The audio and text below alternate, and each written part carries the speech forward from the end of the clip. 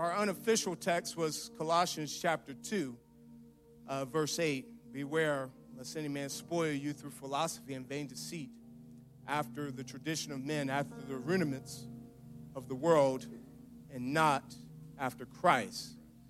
For in him dwelleth all the fullness of the Godhead bodily. So we're going to jump into part 2 of the oneness of God, and we're going to talk about the deity of Christ, the deity of Christ. You may be seated.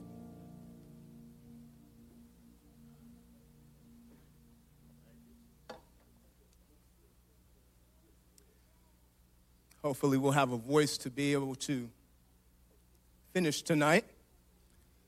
But last week, we'll do a little review. Last week, we talked about the humanity of Christ, and Jesus was fully man and fully God. And so we emphasized last week the humanity and some aspects of that. Jesus was born.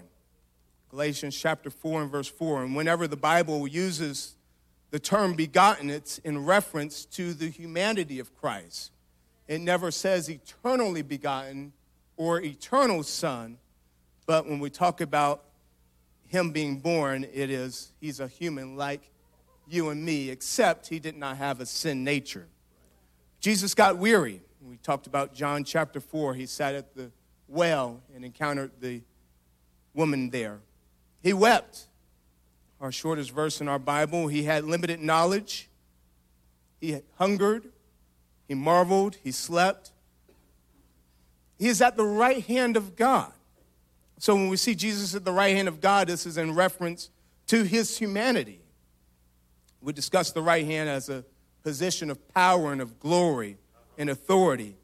We looked at Psalms 110:1. The Lord, capital L-O-R-D, said unto my Lord, capital L, lowercase O-R-D, sit thou at my right hand until. So there's a time frame of the humanity. Until I make thine enemies thy footstool. So we didn't mention this last week, but the until is scriptural, right? It's in Psalms, and so Paul would pull from that in 1 Corinthians chapter 15. Then cometh the end, when he shall have delivered up the kingdom unto God, even the Father. So God, even the Father, when he shall have put all rule and authority and power. For he must reign till he hath put all enemies under his feet. The last enemy that shall be destroyed is death. For he hath put all things under his feet. But when he saith all things are put under him, it is manifest that he is accepted, which did put all things under him. And when all things shall be subdued unto him, then shall the Son himself also be subject unto him, which subject unto him that put all things under him, that God may be all in all. So Jesus prayed, and we talked about Jesus prayed as a man. He never prayed as God. He prayed in his humanity. Hebrews would tell us in the days of his flesh, he offered up prayers and strong crying with tears. And so he prayed for his disciples, and we looked at John chapter 17, that they would know the only true God and Jesus Christ, whom thou hast sent, John 17:3. And then we looked at John's epistle in 1 John 5. And we know, the second to last verse, and we know that the Son of God has come and hath given us an understanding that we may know him that is true, and we are in him that is true, even in his Son, Jesus Christ. This is the true God and eternal life. And we know the antecedent for this is the true God is none other than Jesus Christ. So today we're going to look at the deity, what makes Jesus God.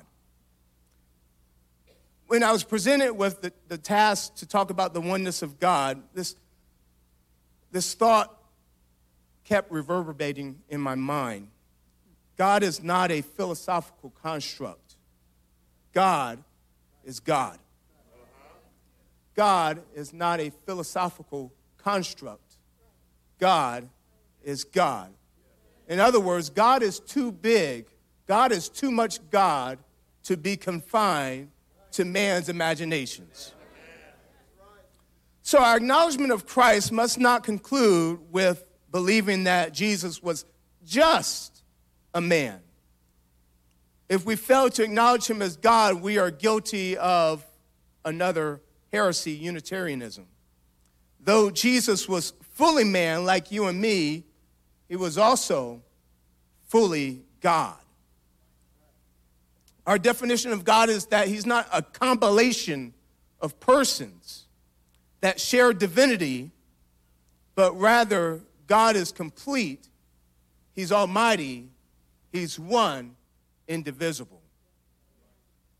So when we talk about the humanity and we talk about the deity, the Bible would call this the doctrine of Christ. The doctrine of Christ. So where is the doctrine of Christ mentioned? Well, let's look at Hebrews chapter 6 and verse 1. Therefore, leaving the principles of the doctrine of Christ, let us go on unto perfection, not laying again the foundation of repentance from dead works and of faith toward God. So notice the first word, therefore. So whenever you read the Bible and you see therefore, what do you have to do? You got to see what it's there for. So we got to go back. And so we go back really to Hebrews chapter 4 and verse 14. So we're not going to read through 14 all the way up through 6, but I'll just kind of give you the highlights. Jesus Christ is our high priest, Hebrews 4 and 14. Jesus Christ could be touched with the feeling of our infirmities because he was tempted in our points like as we are. Jesus as a man was our high priest after the order of Melchizedek, warning against not hearing this teaching because of dullness of hearing. So I wish the Hebrews would have been a little bit more astute, a little more ready. Wouldn't you love to know a little more about Melchizedek?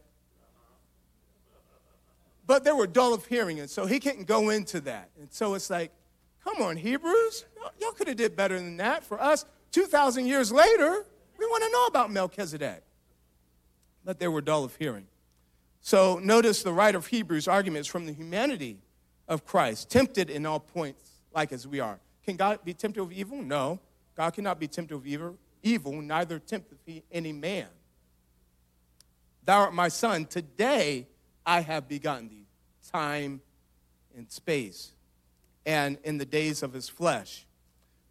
So the doctrine of Christ is introduced in Hebrews, but then John picks up on this. 2 John 1 and 7, for many deceivers are entered into the world who confess not that Jesus Christ is come in the flesh. This is a deceiver and an antichrist. Look to yourselves that we lose not those things which we have wrought, but that we receive a full reward.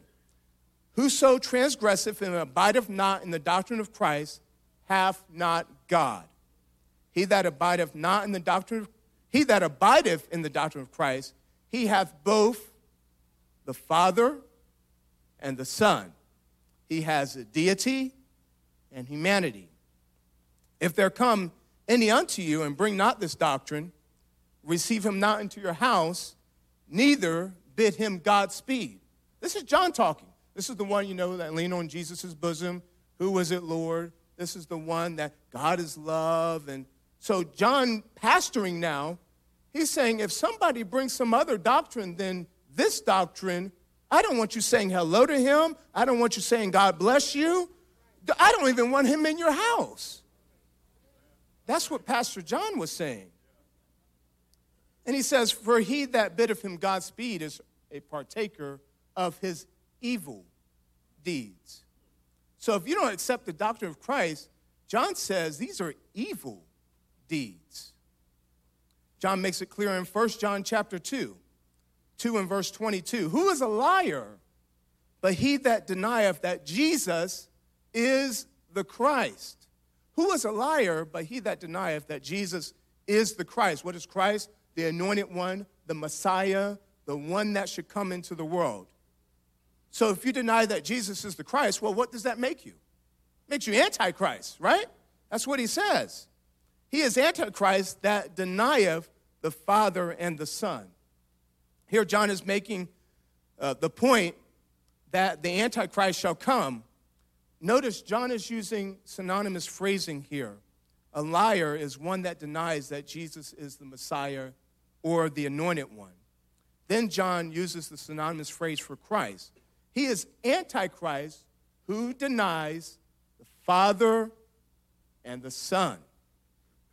John is not saying two different concepts here. He's reinforcing the same thought. Verse 23, 1 John 2 and 23, whoso denieth the Son, the same hath not the Father, but he that acknowledgeth the Son hath the Father also. So in other words, one must believe in the deity and the humanity of Jesus Christ to be saved. So how could John make that statement? Well, he got it from Jesus himself. Let's look at what Jesus said in John chapter 8. John chapter 8 and verse 21. Then said Jesus unto them, I go my way, and ye shall seek me, and shall die in your sins. This is Jesus speaking. You shall die in your sins. Whither I go, you cannot come. Then said the Jews, will he kill himself?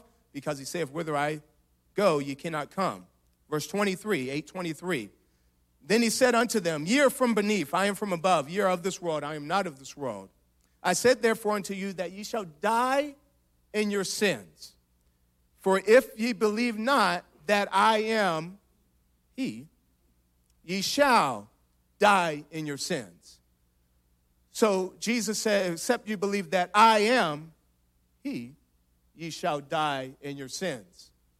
The he is italicized, meaning it's not in the text. So what Jesus was saying is, except you believe that I am.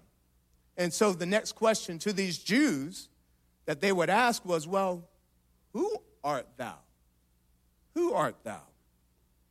Jesus saith unto them, even the same that I said unto you from the beginning.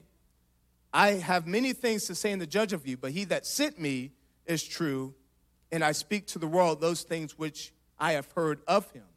Verse 27, notice, they understood not that he spake unto them of the Father. So John adds that commentary in 8:27. So here's another account where the Jews wanted to kill Jesus. The first account is in John chapter 5. Hitherto I work, and then my Father works. The Jews took up stones, and they wanted to kill him, right? And they wanted to kill him not because he just healed a man on the Sabbath day, but because he said God was his Father, making himself equal with God. So they wanted to kill him, and he said, except you believe that I am he, ye shall die in your sins. So they understood not that he spake unto them of the Father. So let's look at verse 24, 8:24 again. He said therefore unto them, ye shall die in your sins. For if ye believe not that I am he, ye shall die in your sins. The Bible says that they understood not that he spake unto them of the Father. So if you reread it with that commentary, this is how the verse reads. I said therefore unto you that ye shall die in your sins. For if ye believe not that I am the Father, ye shall die in your sins. This is the part where Jesus should have said, except you believe that I am of the same essence of God, you shall die in your sins. This is the part where he should have said, except you believe that I am the eternal Son, come in flesh, ye shall die in your sins. But he didn't say that. What did he say? Except you believe that I am he, the Father, ye shall die in your sins.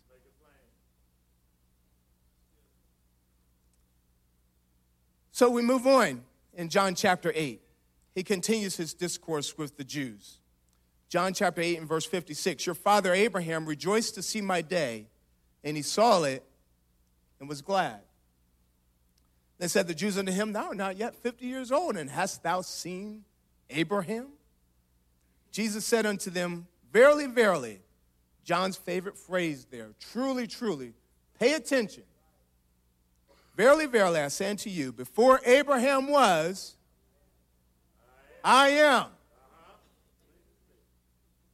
Jesus gets in trouble for those two words. I am. He gets in trouble for that. So you know what happens? What's the next verse say? Then they took up stones to cast at him. But Jesus hid himself and went out of the temple, going through the midst of them, and so passed by. Abraham saw the day of Christ, as Hebrews 11 and 13 indicates, that these all died in faith, having seen the promises afar off. So he saw the day of Christ afar off, in faith. So Jewish tradition, when they said, thou art not yet 50 years old, and hast thou seen Abraham? This is where someone would be considered an elder, someone who had received wisdom, someone who's a grown person now. When you speak to elders and you talk about, hey, it's my birthday, and this is how old I am, and you may talk about some of the things you got going on in your life, and that elder may say, yeah, you just a baby. You just getting started. That's what they were trying to say with Jesus. You're not even 50 years old. You've seen Abraham? You don't even know what you're talking about. And so Jesus says, well, okay, before Abraham was, I am. So he was making that claim of that if Exodus 3 and 14, I am that I am, claim that God told Moses. You remember in John chapter 8 opens with Jews wanting to cast stones at the woman because she was caught leaving her home to be with another man. That's how John 8 opens. John 8 closes with the Jews wanting to cast stones at Jesus, but because he claimed to be the Father who left his heavenly home to be with sinful man. John chapter 8 opens with Jews wanting to cast stones at a woman who went to be with another man. It closes with Jesus claiming to be the Father who left heaven to be with sinful man. God with us. God with us. And so here's a nice transition from chapter 8 to chapter 9. So the Bible says, and so passed by. So he avoided the stones. He avoided being killed this time. And so then we transition to John chapter 9. And as Jesus passed by, he saw a man that was blind from his birth. So I bring up John 9. We talked about John 4. So there's two times in which Jesus actually tells somebody that I am the Christ, I am the Messiah. The first time is in John chapter 4. We talked about her story last week, right? And so they're having this conversation, and she says, I know that when Messiah comes, he's going to tell us all things. And Jesus says to her, I that speak unto thee am he. At that moment, here comes the disciple. This is a beautiful moment, right? I that speak unto them, he. And so then the disciples come and, oh, hey, Jesus, we got a Happy Meal here. And so they're like, well, Jesus, this is a Samaritan, and Bartholomew, shut up. Don't say anything. He knows he's doing. Don't say anything. Okay, I'll be quiet. Okay, Jesus, we got some food here. The woman leaves her water pot there. And what does she do? She goes into the city, and she says those famous words, come see a man, which told me all things that ever I did. Is this not the Christ? Come see a man. Isn't that our testimony? Dead in trespasses and sins, broken relationships, ruined our lives. But then Jesus comes. He reveals himself to us. And so then we can have the testimony of, how'd your life get all straightened up? How you have such peace and such joy? Come see a man which told me all things that ever I did. Is this not the Christ? So that's the first instance. So the second instance is found in John chapter 9. John chapter 9. And John chapter 9 is going to get me in trouble because this is such an amazing passage. And so Jesus passed by. He sees there a man which was blind from his birth. And his disciples asked the question that Job's friends asked, the Pharisees thought. So this theology of bad things happen to bad people because they're bad still permeated the thought process of the day. And so the disciples asked, Master, who did sin, this man or his parents, that he was born blind? What did Jesus say?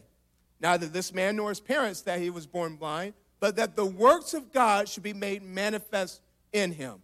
I must work the works of him while his day, the night cometh when no man can work. As long as I am in the world, I am the light of the world. He makes clay, he spits on the ground, puts on the blind man's eyes, and tells him, go to the pool of Siloam and wash. He goes to the pool of Siloam, wash, and receives his sight. And so then the neighbors, they see this man, and they see, is this not he which sat and begged? Isn't that, it kind of looks like him. And some said, well, that is it, that is him. Others said, he's like him, not quite him. But look what the blind man said. He said, I am he. I am he. Have you ever had somebody that tries to take away your testimony? Say, aren't you the one that used to be on the corner doing that stuff? And some would say, well, that's like him. He's too cleaned up for that. That's like him. But you have to say, well, that was me. I was on that corner. I did have that bottle in my hand. So something transformed in my life. That was me.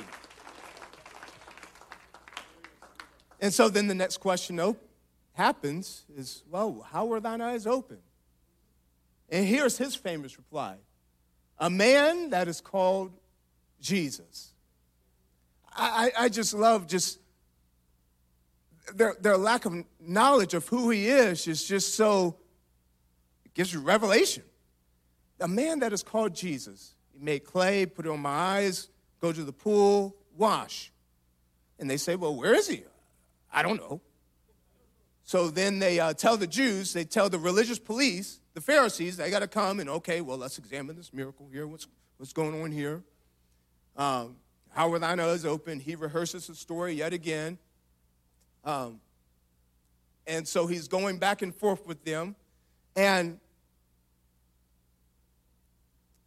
they just keep interrogating him.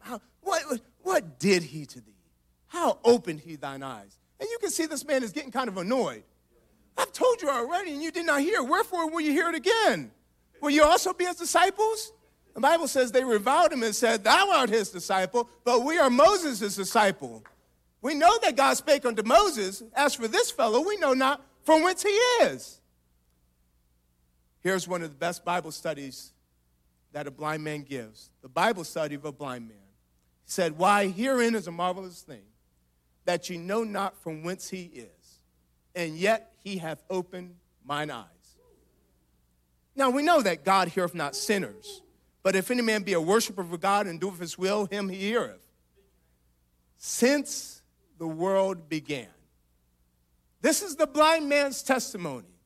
Since the world began, was it not heard that any man opened the eyes of one that was born blind?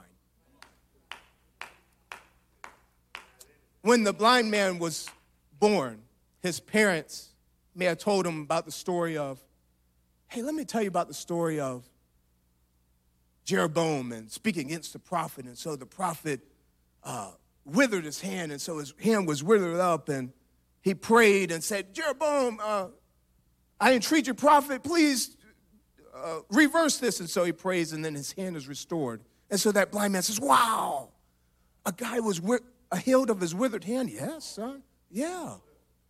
But were there any blind eyes open? Is there any hope for me? Son, I don't see anything in the Bible where he opened blinded eyes. But it does say he heals all our diseases, so maybe, son, there's going to be hope for you. Dad, can you tell me another bedtime story? Yeah. There's a story about a woman that she had her son and she died. The child died. The child died. Yeah, the child died. And so the prophet came and stretched himself over that child and prayed, and the child was revived. The child was revived?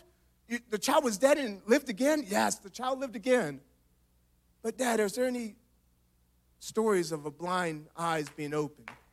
No. No stories. But a man that is called Jesus. A man that is called Jesus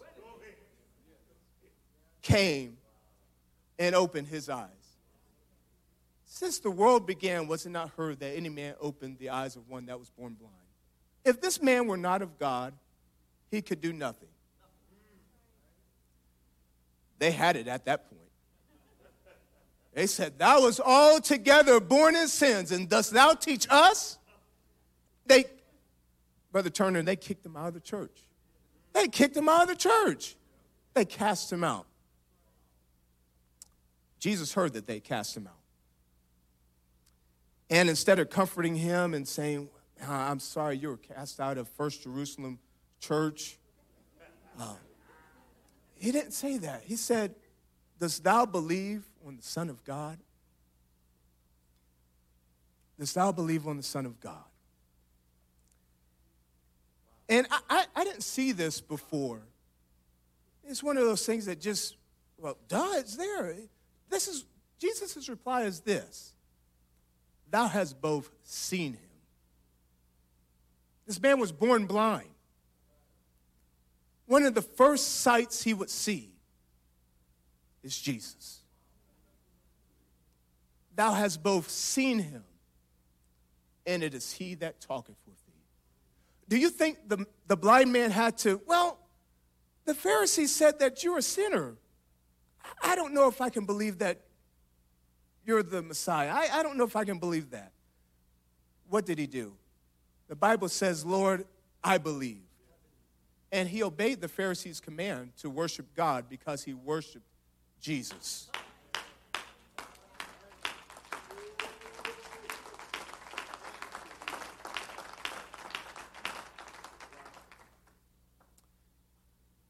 John chapter 10. This is going to be the last time he's doing a public discourse. So John chapter 10, he's talking about, I am the good shepherd. The good shepherd gives his life for the sheep. I have sheep that are of another fold. I'm going to bring those together. The good shepherd gives his life for the sheep. And so Jesus is speaking, and John chapter 10 and verse 30. I and my Father are one. I and my Father are one. Jesus might as well have said, I am at this point. It's the same thing. I and my Father are one. And so when Jesus says, I am, what do the Jews do? They cast in stones. So Jesus at this time is, you know what? Time out. Time out. Many good works have I showed you from my Father. For which of those works do you stone me? And they said, for a good work we stone thee not, but for blasphemy. And because that thou, being a man, makest thyself God. Thou, being a man, makest thyself God. What were they having trouble with? They were having trouble with the doctrine of Christ, the humanity and the deity of Christ. And so here's Jesus. He says, Jesus answered, is it not written in your law, I said, ye are gods? If he called them gods, unto whom the word of God came, and the scripture cannot be broken, say ye, of whom the Father hath sanctified and sent into the world, thou blasphemest, because I said, I am the Son of God. What did Jesus say? I and my Father are one. Jesus said they were claiming to blaspheme. He was claiming to blaspheme because he said, I am the Son of God. So he's referring to Psalms chapter 82 and verse 6, contrasting judges who judge unjustly. That's the contrast Jesus is making. These unjust judges, he calls them gods. How much more the one that is sent into the world, thou blasphemest because I said I am the Son of God? So he continues even further. If I do not the works of my Father, believe me not. But if I do, though you believe not me, believe the works. That you may know, then believe that the Father is in me, and I in him. Jesus never says that the Son is in me. 6 times, the Father is in me. But not one time does he say the Son is in me. Why? Because we're talking about deity and humanity. The Son, reference to humanity.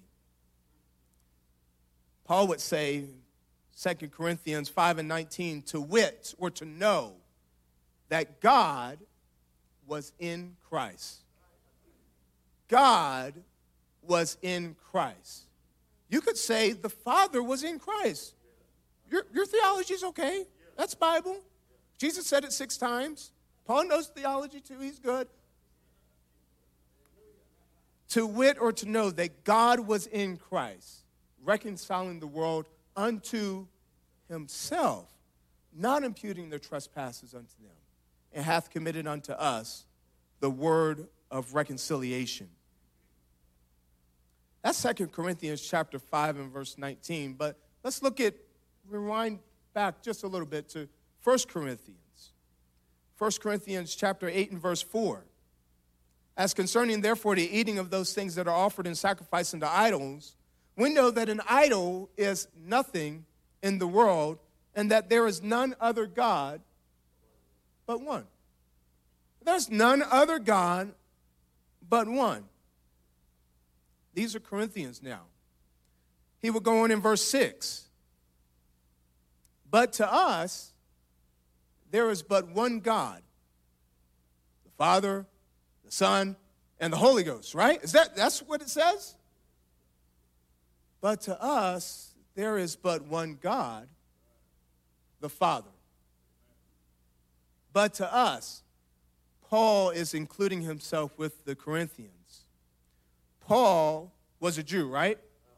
And so as a Jew, when you're born, Bible verse 1, you're going to learn, Hear, O Israel, the Lord our God is one Lord. The next day, you're going to hear, Hear, O Israel, the Lord our God is one Lord. You're going to hear the Shema over and over and over again. And so when Paul was preaching to the Corinthians, he didn't abandon the Shema.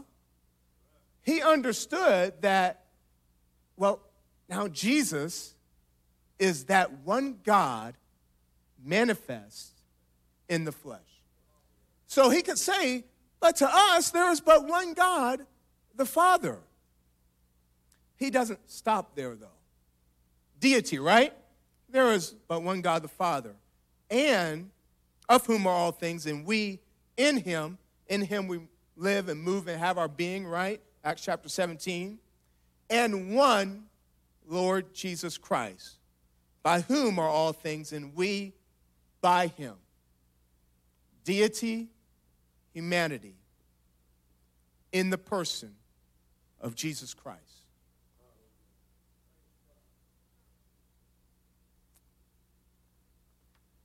God didn't send another person.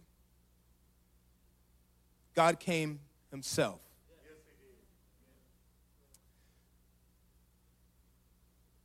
I was listening to some arguments of the Trinity, and they say, well, how could someone believe in one God?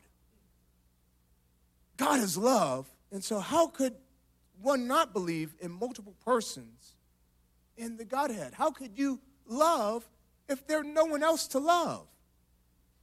And my reply to that is the same way a holy God could be holy. There doesn't have to be unholiness for God to be holy. God said, I'm holy. Well, how could you be holy? Because I'm God. I'm too God to fit in your imagination. Just let me be God, and you be man. So my reply to that, and musicians come, is how could a God say he loves me and just send someone else to come redeem me? How could he send someone else to redeem me? Love would be that I'm going to come myself. I'm going to come down to this broken world and redeem fallen man. I don't have to do that, but I love them. I love them so much that I will become one of them. So much so one of them that I will not be ashamed to call them brethren. I will be God with them. And I'll be hated. I'll be despised, rejected. But there's going to be some that receive. And for that some that will receive me, it's going to be all worth it. So I will come, spend 33 and a half years on this earth, doing miracles, signs, wonders, declaring that I am the God that created all of this, came into creation to save my creation. David was saying in Psalms chapter 8, when I consider thy heavens, the work of thy fingers, the moon and the stars, which thou hast ordained. What is man that thou art mindful of him? What is man that thou art mindful of him? And the Son of Man that thou shouldest visit him. God visited us. That's the God. Not a God who said, well, I'm just going to send just this part of me. God said, I'm going to send all of me. All of me. To wit or to know that God was in Christ, reconciling the world unto himself. To the Ephesians, Paul would say, one Lord, one faith, one baptism, one God and Father is above all, through all, and in us all. When you receive his Spirit, you don't receive just a third of God. Paul would say in Colossians, it's Christ in you, the hope of glory. And so Paul was persuaded. He said, whom we preach, warning every man and teaching every man in all wisdom, that we may present every man perfect in Christ Jesus. Why was Paul so passionate about this? And if we could all stand.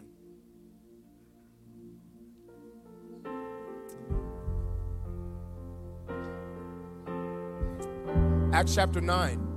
He was a persecutor of the church, right? He was zealous persecuting this church. He said, I persecuted that way, compelling those to blaspheme. Then a light above the brightness of the sun shone. He fell down and heard a voice saying, Saul, Saul, why persecutest thou me? Saul, you're zealous. Saul, you got passion. Saul, you know your Bible. Why are you persecuting me? Who art thou, Lord? Saul has no business calling someone Lord as a monotheistic Jew. Who art thou, Lord? What was the reply he got? I am Jesus. I'm not another God. I'm the God that you serve from your forefathers. I'm the same God. I'm just come in flesh. I am Jesus, whom thou persecutest. In Acts 9, it's hard for you to kick against the pricks. So you may have people that are just totally opposed to, you believe in that one God stuff? Oh, that's heresy. But at night, God is pricky. It's hard for you to kick against the pricks. Luke would record Paul's conversion 3 times. Anytime you record something multiple times, you're trying to bring to light that this is critical. This is important. Paul's question, who art thou, Lord? We can say it like this. Who is this? Who is this? Jesus reveals himself. I am Jesus whom thou persecutest. Then Paul's second question. What do you want me to do? Who is this? What do you want me to do? Follows a similar pattern in Acts chapter 2, right? Their question, what is this? What meaneth this? Peter reveals this same Jesus whom you've crucified is both Lord and Christ. What was their next question? What do we do? What do we do? The oneness of God is not just semantics. Salvation is tied to it. That's what Jesus said, right? Except you believe that I am He, you shall die in your sins. So, who are you? I'm Jesus. The question, the illumination of who He is, and then the next move is yours. What are you going to do about it? Are you going to hold on to philosophy, vain deceit, traditions of men, rudiments of the world? Or are you going to believe that in Him, in Jesus Christ, dwells all the fullness of the Godhead bodily? We could come to the altar.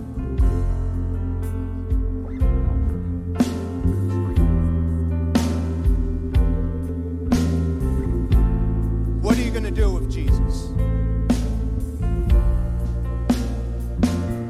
That's the eternal question. What are you going to do with Jesus? Can you imagine standing on that day and someone looks at those hands, that side, and those feet? Paul said they'll be without excuse. What are you going to do with Jesus? Who is this? I'm Jesus. What are you going to do about it? If we could just take a moment, and we're apostolic, right? God has more to reveal to us. God has more for us to walk in. We're in this journey of sanctification, becoming like Christ. We haven't arrived. We're still striving for the kingdom. So if we could take a moment to pray. Let's thank God we know who He is. Amen.